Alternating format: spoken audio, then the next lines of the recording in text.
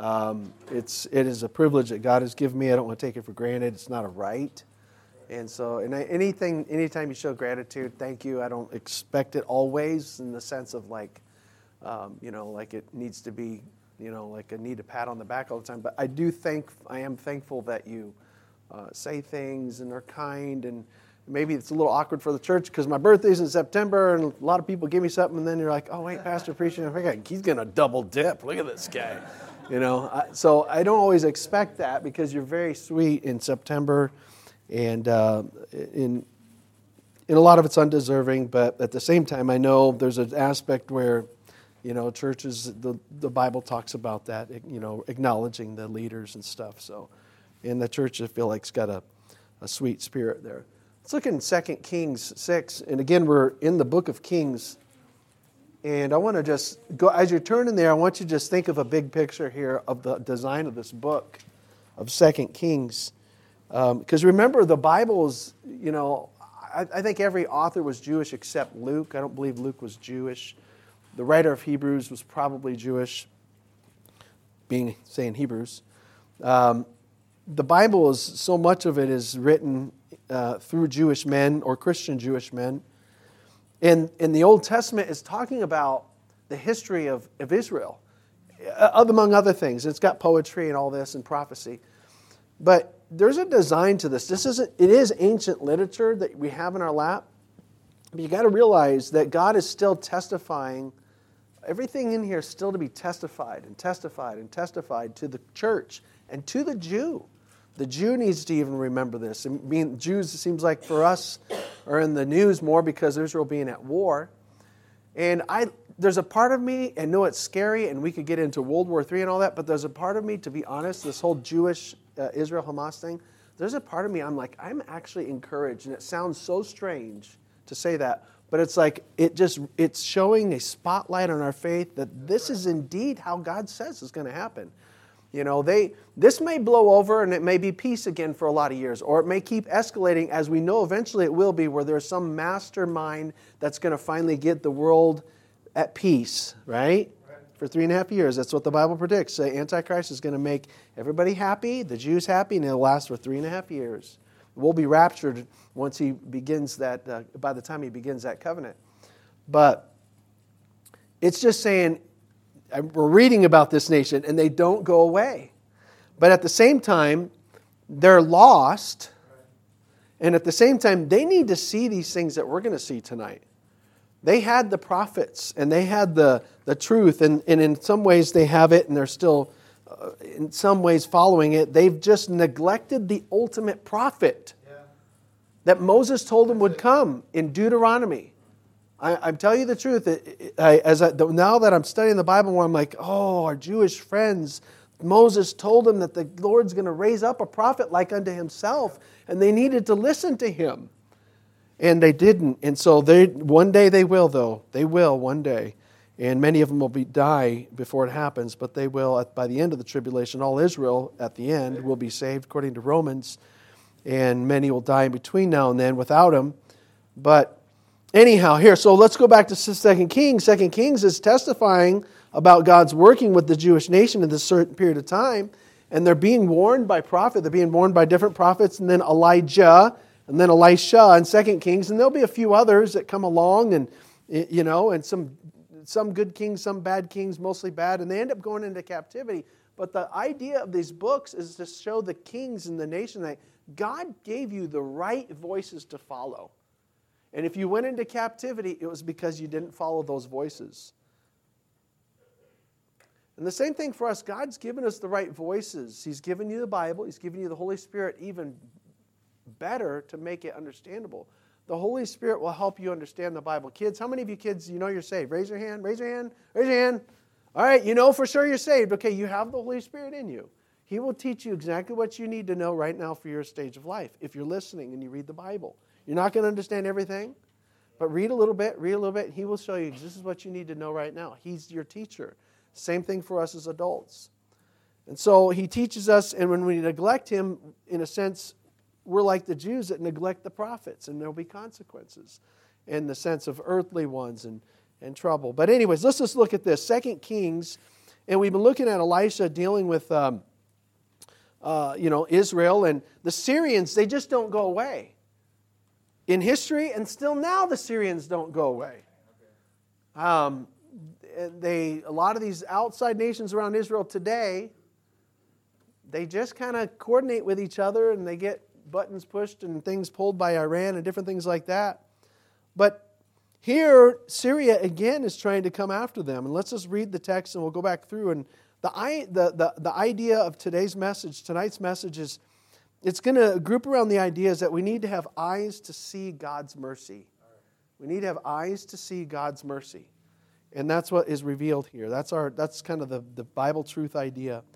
Verse 17, 2 Kings 6, 17. And Elisha prayed and said, this is for his servant, Lord, I pray thee open his eyes that he may see. And the Lord opened the eyes of the young man, and he saw. And behold, the mountains were full of horses and chariots of fire round about Elisha. And when they, the enemies, came down to him, Elisha prayed unto the Lord and said, smite this people, I pray thee, with blindness. And he smote them with blindness, according to the word of Elisha.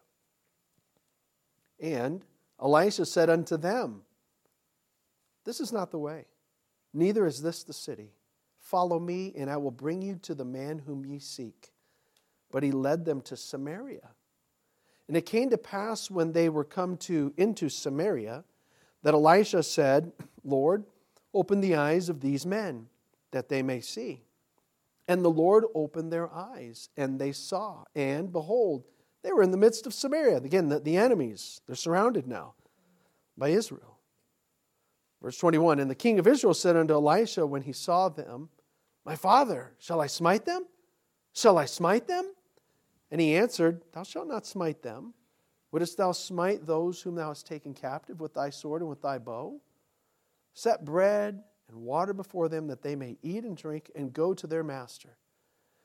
And he prepared great provision for them, and when they had eaten and drunk, he sent them away, and they went to their master. So the bands of Syria came no more into the land of Israel. That means not anytime soon. They did end up coming eventually. But let's notice this. I'm going to use some visual aid, so I'm having Grant help us get to that first one. We saw Grant. So let's do a little review here. And as he's getting that first picture up, I want to say this. Again, let's think about Israel, the nation. In the past, they've seen great deliverances, right? When was one example in the Bible where Israel was it's a miraculously delivering moment for them? What's that? Esther, absolutely. A whole nation was saved from Holocaust. And they're pretty much already, a lot of them, out of their own land and just disconnected. They didn't have the organizational power. Amazing. It's miraculous. And a Jewish woman's right under the nose of the most powerful man in that. It's just amazing. And so, being one of his wives, Esther. What else is another one? Before that, it's pretty easy. Exodus. There you go. I mean, wow. It's amazing. Miraculous deliverances in the Old Testament. Miraculous deliverance, even in the last 50 years with Israel kind of rebirthed as a nation. Again, we're not speaking of them right now as saved. There's some that are saved, but by and large as a nation, Israel today is not Christian. They hate you doing your Christianity there. We have a missionary we support there, and he's got to keep it low key. Anyway, so the 6-day war, I understand, I haven't read about all of it. I understand it was amazing, if not miraculous, which was in recent years, that is within the last 50 or so. And then the future for Israel, the nation of Israel, it's going to have some miraculous moments. Even in the tribulation time when the world is just going crazy, God's going to save them and supernaturally preserve them. So this nation of this man just will not go away. And they're sprinkled with miraculous moments of deliverance, not without God still disciplining them, but at the same time delivering them so that they don't go out of existence. And he keeps his covenant and shows himself faithful to the world. I think that's why Satan wants to destroy Israel through, if it means Muslim countries, he doesn't care. He wants to destroy them because he wants to show that God can't be trusted and his covenant can be broken. It's not just about mere the politics. Satan is moving in this world.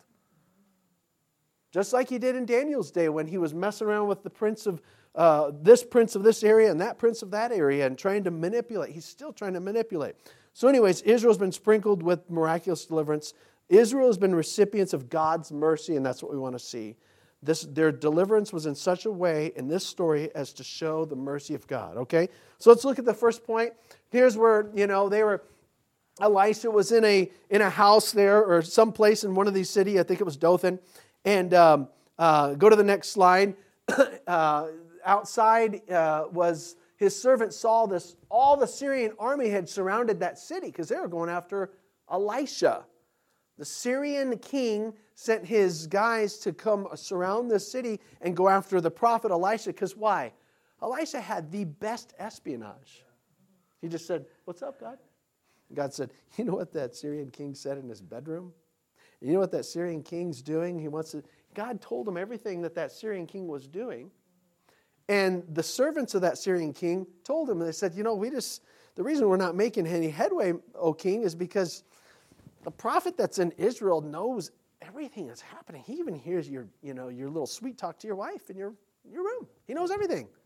He hears it. And so he's, let's go find him. So they find what city he's in. They surround the city. That previous picture showed Elisha's servant looks out. He's like, we're surrounded. And so he prays and he says, yeah, Lord, open this young man's eyes. Go to the next slide. Open this young man's eyes. So the young man looked out again. And he didn't just see the army anymore, the human army. The young man who was on Elisha's side, who was in there in a house, who was inside of a city, who sees the Syrian army outside, the young man looks, and beyond that, in the hills were full of, what does the Bible say, the exact language? Mountains were full of horses and chariots of fire round about Elisha. I think it looked much more glorious even than this picture. Now, nobody else could see it. But this man, this Elisha, presumably, and Elisha's servant could see that. Like, whoa! We're surrounded, but we're surrounded by God's angelic army. And I'm telling you, that thought is just incredible to think about. It's astounding that it is indeed true. This isn't just cartoon stuff. This isn't just fiction.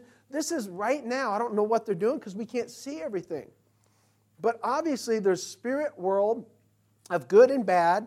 And as God saved people, God has chosen that His angels be ministering spirits who are sent about to minister to those who are heirs of His salvation. So we're the object of all their work. They're not the object of our worship, but we are the object of their work. God is always to be the object of our worship. So He sees us, whoa, we're not alone. They don't see it. He's like, wow. So here they are. I mean, right there, they could, one angel could have just wiped them out. Angels are powerful. So you see the number from one. I'm just going to make some statements here, 5 statements as we go along through this story. This is a revealed presence of angelic armies. It's amazing and it's comforting. Isn't there something comforting about that? While it's like, whoa! Does God have angelic armies at times watching me? Well, even if He didn't, even if He just had one angel watching me, that's really cool. And there's Bible verses and there's Bible truth that we could pull and say, He probably does. I know He does at times. Maybe some of you keep them pretty busy, with your driving. I don't know. But we are recipients of God's mercy via His ministering spirits.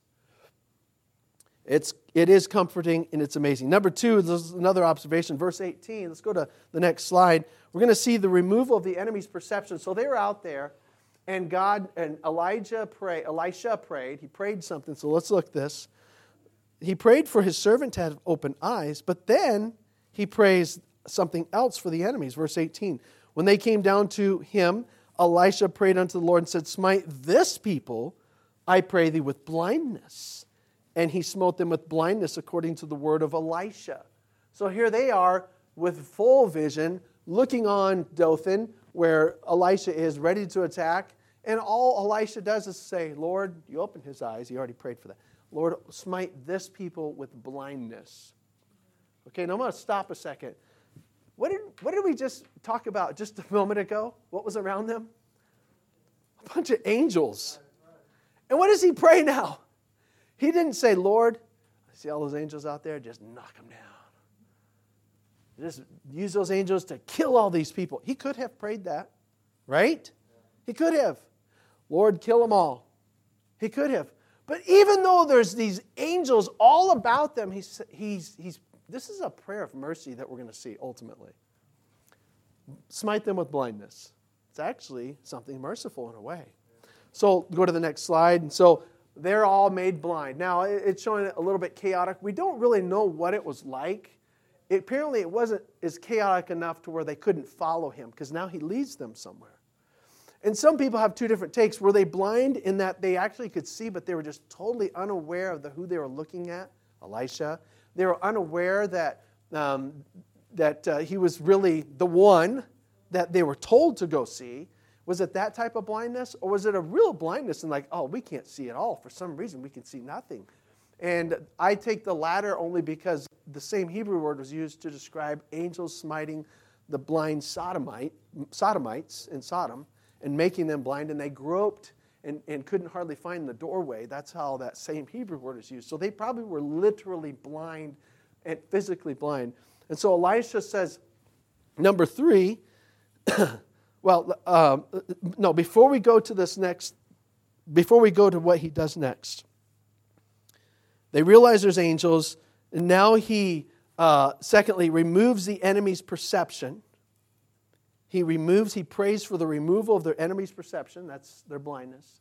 And then the third point I want to point out before we go more in the story is this. This third point is we need to realize, think about this. We need to realize God's power on people's vision, physically and spiritually. God has that power to open you up physically a vision and close you down. I think he's already kind of set some things in order, and most of us go through a natural process of good vision, then it goes down. And he can intervene and give you a miracle for a time until you die. But spiritual vision, he opens up and he closes. That's just what the Bible says. And you see that he has that power. So let's just pause on that thought. Let's look at a few scriptures. Exodus quickly says, when Moses was complaining about his inability to teach, notice the language of the Lord here. Exodus 4:11, Moses said, I'm slow of speech, of slow tongue. And the Lord said, Exodus 4:11, who hath made man's mouth? Or who maketh the dumb, or deaf, or the seeing, or the blind? Made them deaf? Made them blind? Yeah. Now, some people get it by some other issue too, but some people that are born deaf, born blind, what else can you say? He said he made them deaf. Have not I the Lord? The point for God to Moses is, listen, if you're slow speech, I made that. And who makes that and who unmakes that? Me. So I can handle this. I can unmake this for you. I can cause it to work anyways. Let's go to John. Let's go to John 9. John 9:39. We know Jesus literally opened the eyes of the physical blind. He did that. But then he opened the eyes of spiritual blind. People that just weren't perceptive in their spirit of truth and weren't seeing the light. John 9. And sometimes he shut down people's spiritual light, the little that they could see. Did you know that? He has that authority. John 9:39. There was a man who was literally healed of his blindness. And those who were most critical were spiritually blind of him, of Jesus. John 9:39. Jesus said, for judgment am I come into this world, that they which see not might see. And they which see might be made blind. I think what Jesus is saying, when he came to this world, there were people blind physically, blind spiritually, and he helped them see both. Helped them see. They which are blind might see. And then there was others like the Pharisees who say, we see. And they know and they see and they're perceptive. And he says, I came for judgment. That is, that they deserved to be shut down. And he did that to some. They had enough, you've seen enough, you know enough, now you're shut down all the way. That's what he said, for judgment might come to this world. And so, and he also, look at John 12, 46.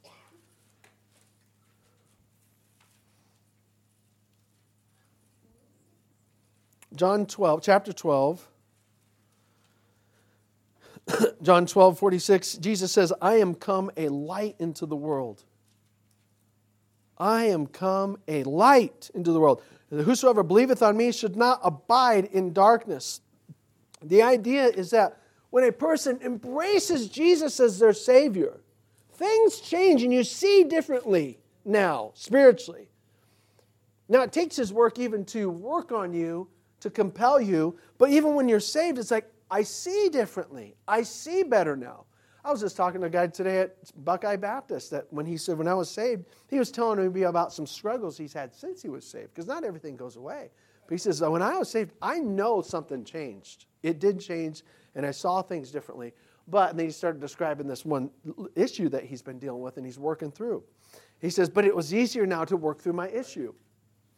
And so that's what Jesus does. When we embrace Jesus, we don't have to walk in darkness, like, in the sense of like, I'm utterly, I'm bumping into everything. I am in conflict with everything. I didn't see that. I don't know. We know enough. We don't know everything, but we understand that God is our Savior, that He has a plan for us, that He gives light. We see the world in His light, not in the light of how the world sees itself. We see money in His light. We see gender distinction in His light. We see moral things in His light. We don't walk in darkness. Issues of life we see in light of Him. All right? Because He opens eyes. He gives light. Let's look at the quote, Psalm 119:18. Open thou mine eyes, that I may behold wondrous things out of thy law. God continues to open our eyes and illuminate us as we get older, and as we follow the Lord, He opens our eyes more and more. He's an illuminating God. He opens eyes. Opens them unto salvation, and opens them unto more revelation as you continue to walk with Him. That's what He does. Psalm 119:18 is a great prayer to pray before you read your Bible.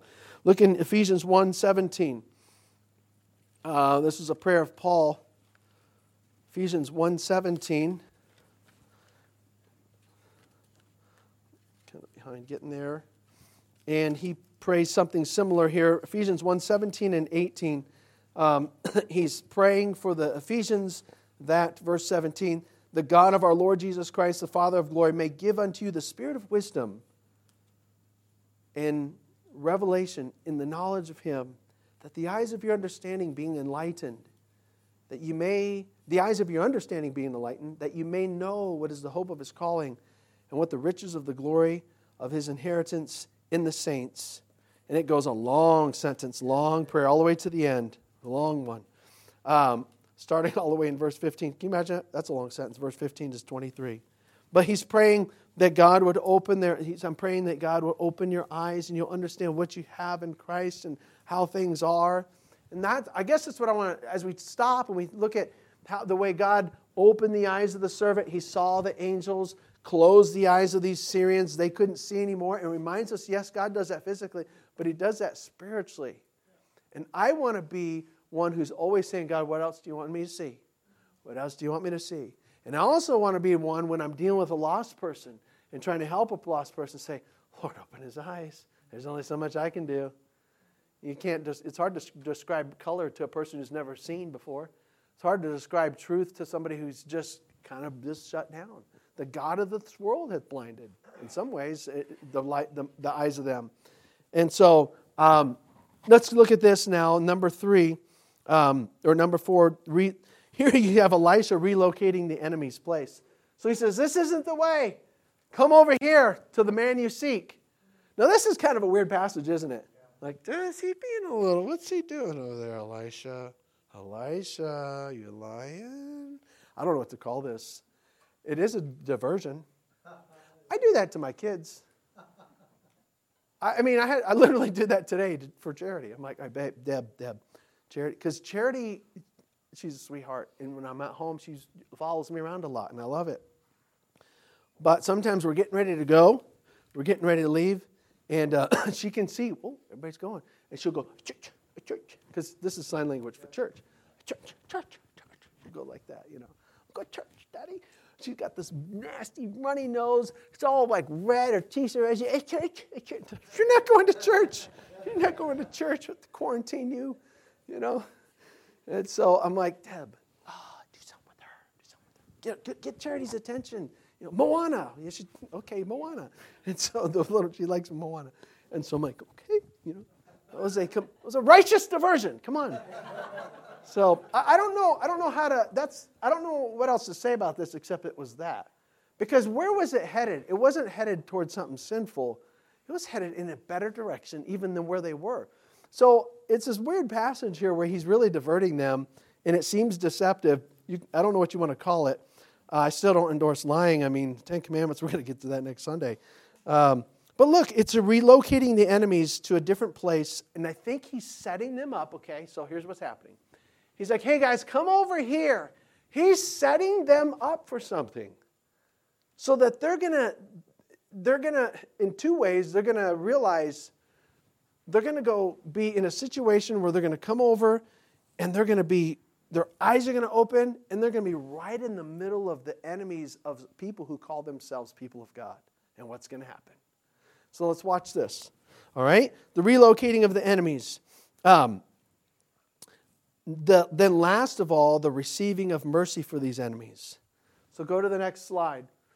Can you imagine that? So Elisha brings them, this is a Jewish city here. This is Samaria. Samaria didn't have everything good in there. There were some bad things, but it was kind of the capital. This is where the king was.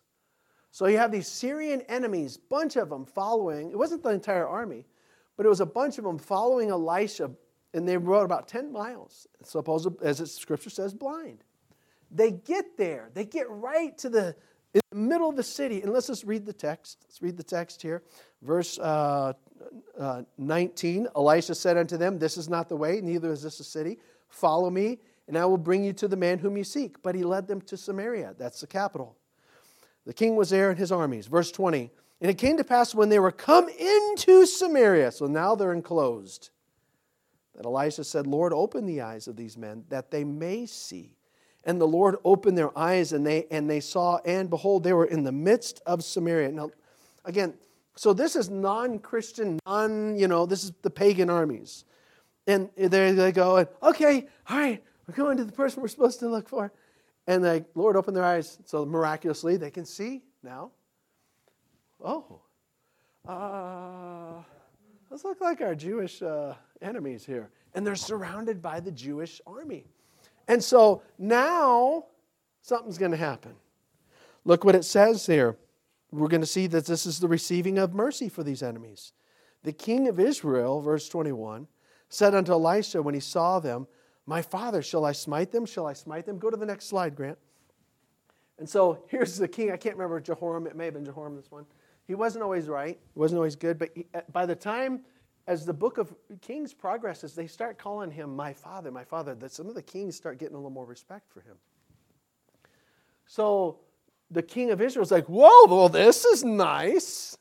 Didn't even have to leave town. The enemies come right in the middle of us. Here we go. And all of ours shall. And so this is wise of him. He asked the prophet, should we kill him? Should we smite him? Should we smite him? And knock him down. There they are, And the Bible says here what his answer is, verse 22. He answered and said, thou shalt not smite them. Wouldest thou smite those whom thou hast taken captive with thy sword and with thy bow? Set bread and water before them, that they may eat and drink and go to their master. And he prepared great provision for them. And when they had eaten and drunk, he sent them away, and they went to their master. So the bands of Syria came no more into the land of Israel. Now this is interesting. So I'm trying to describe our whole message is about showing mercy.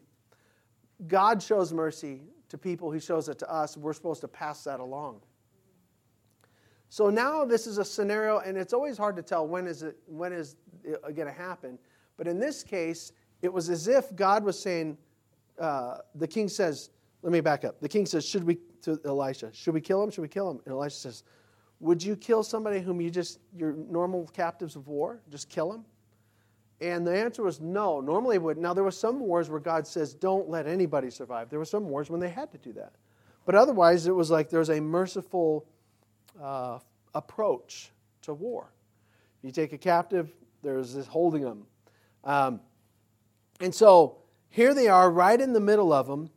And now you have all these Syrians thinking, uh-oh, we're done, we're goners.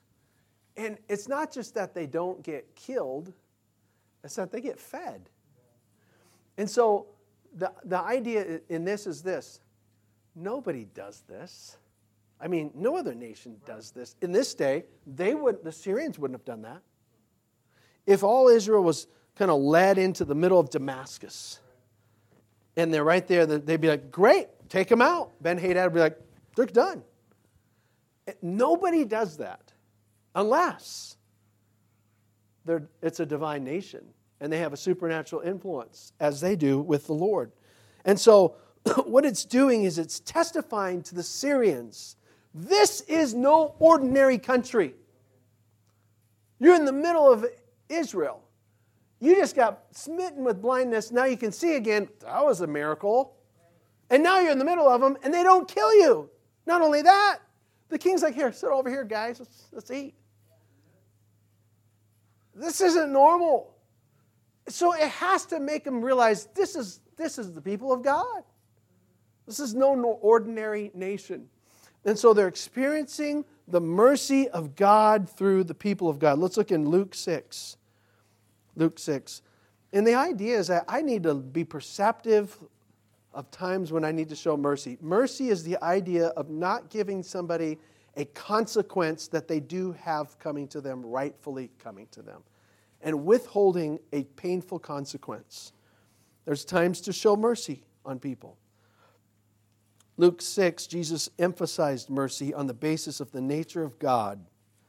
Luke 6, and let's see here. Let's look at verse 28 and 29. Bless them that curse you, and pray for them which despitefully use you. And unto him that smiteth thee on the one cheek offer also the other, and him that taketh away thy cloak forbid not to take thy coat also. Look at verse 32. If ye love them which love you, what thank have ye? For sinners also love those that love them. Let's just pause a second. Jesus is telling us as his believers, don't be like everyone else. Everyone else, it's tit for tat type of thing. And he says, and it's no big deal that you love people that already love you. That's easy, huh? It's easy to love the lovable. You know, many of you in here are so lovable. My whole church is lovable. Everybody's lovable. And it's easy to love lovable. Yeah, but when you have somebody that's hard, they're not so lovable.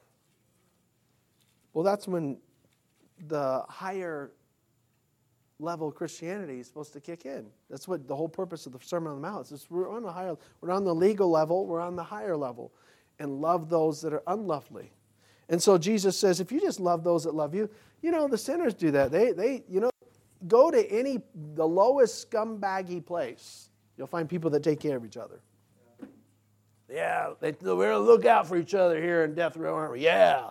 And they'll love each other. That's fine. But Jesus says what's unusual is when you love those who don't love you and you show mercy to those who perhaps don't deserve it. So let's look here. That's the mentality of Jesus, verse 35. And this is easy to read. It's easy to read, but we know it's another thing to practice, but we're called to. Verse 35, Luke 6, but love your enemies and do good and lend, hoping for nothing again, and your reward shall be great. Wow. Hoping for nothing again. Now you don't have to pay me back. Now you're forgiven. Don't have to pay me back. Hoping for nothing again. And your reward shall be great. From the Lord. And ye shall be called the children of the highest. For he is kind unto the unthankful and to the evil. I've been unthankful and evil, and God's still been kind to me. Amen? God's that way. God's merciful. Then the point is, verse 36, this is the whole point. Be therefore merciful as your Father also is merciful. The focus and the motive of showing somebody mercy, of letting somebody off the hook at times, of saying, don't worry about the debt, or whatever. And I'm not saying it should be done every time, all the time. You just need the Holy Spirit's leading in this stuff. But the purpose for doing that, I'm going to be merciful because I just want people to know I'm merciful. No, not that. Be therefore merciful because He's merciful. That's the motive. What God is to you, you want God to be through you. God's mercy to you must become God's mercy through you. And so that's the idea. And so back at this passage in 2 Kings, we're just considering this whole thing, is this. Here's this whole situation. I think we'll go to the next slide now. There they are, they're eating. Man, this is pretty cool, guys. They're all eating. What did they eat? He said, verse 23, he prepared great provision for them. Oh. When they had eaten and drunk, he sent them away. They went to their master. So they had at least bread. What does it say? Bread and water. I mean, you have some fresh baked bread. That's pretty good. I like bread. I could eat bread by itself for a long time. You know, forget these carb diets. So, so they're eating bread and water, and then they're done. And it's also humbling. Isn't that humbling? The artist puts, you can see a humble tone he puts on their face. It's humbling. Wow. And then they leave. Next picture, they leave. At some point, the next verse tells us in the passage they end up coming back, but it's under the... go ahead and go to the next slide, Grant. Ben-Hadad wants to go at him again, and we're going to revisit that. There you go. They're going home. And it's just, again, it's a scenario where, have you ever had, who was I reading about? You ever just had like you were like, oh, I'm in so much trouble. And you got out of it. You got forgiven. I'm in so much debt. Or I blundered over here. And you get mercy, you get less of a punishment or whatever. I mean, my dad I remember this moments with my dad growing up, and one of my problems, I was sassy to my mom, and I shouldn't have been, and he had to discipline me at times for that, or other times maybe I disobeyed, and I remember just at times when, I had this crime, and this crime, and this crime, and Dad would, he would deal with me. Maybe he'd say, "You're grounded for 2 weeks." I still know it, right? And then after 3 days or something, Dad, I remember one time, I don't know if it was 3 days or a week, he's like, "I'm going to let you off the hook this time, boy." I'm like, get off that hook. I love it. Yeah. I don't want to see that hook again. Thanks for letting me off the hook, And I remember thinking, that's mercy, because I deserved whatever it was. I don't think my dad ever had, for me, too much punishment. I knew I needed it or deserved it. Let me off the hook. This is funny. I remember reading there was a sign. There was some Baltimore estate, this big place. And there was a warning sign from a group of people that wanted to give this trespassers a warning. And the warning sign said, "Trespassers will be prosecuted to the full extent of the law. Sisters of Mercy." So I don't know what that is. They weren't practicing the mercy there, full extent of the law. That's the idea of opposite of mercy. So you have the right to prosecute somebody to the full extent of the law. You have the legal right. But there's times I think the Holy Spirit would lead us to practice mercy. Okay, so let's start winding this down. Again, this book is showing that the prophets of Israel are dependable and they're trustworthy. Even the enemies should believe on them. The king of Israel should be believing on them, because by the end of this book, there's a captivity. And it wouldn't be a captivity if they were listening to the prophets, the word of the prophets. And even today for Israel, in a sense, Israel's going to be preserved, the nation, but they still need to accept their prophet, the one they rejected 2,000 years ago. They still need to accept that prophet.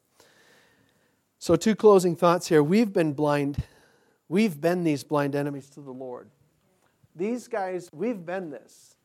We've blindly been against God at times. We've blindly gone against Him. And He's turned us around and shown us mercy. He said, "Sit down, let me feed you a little bit and let you see how good I am."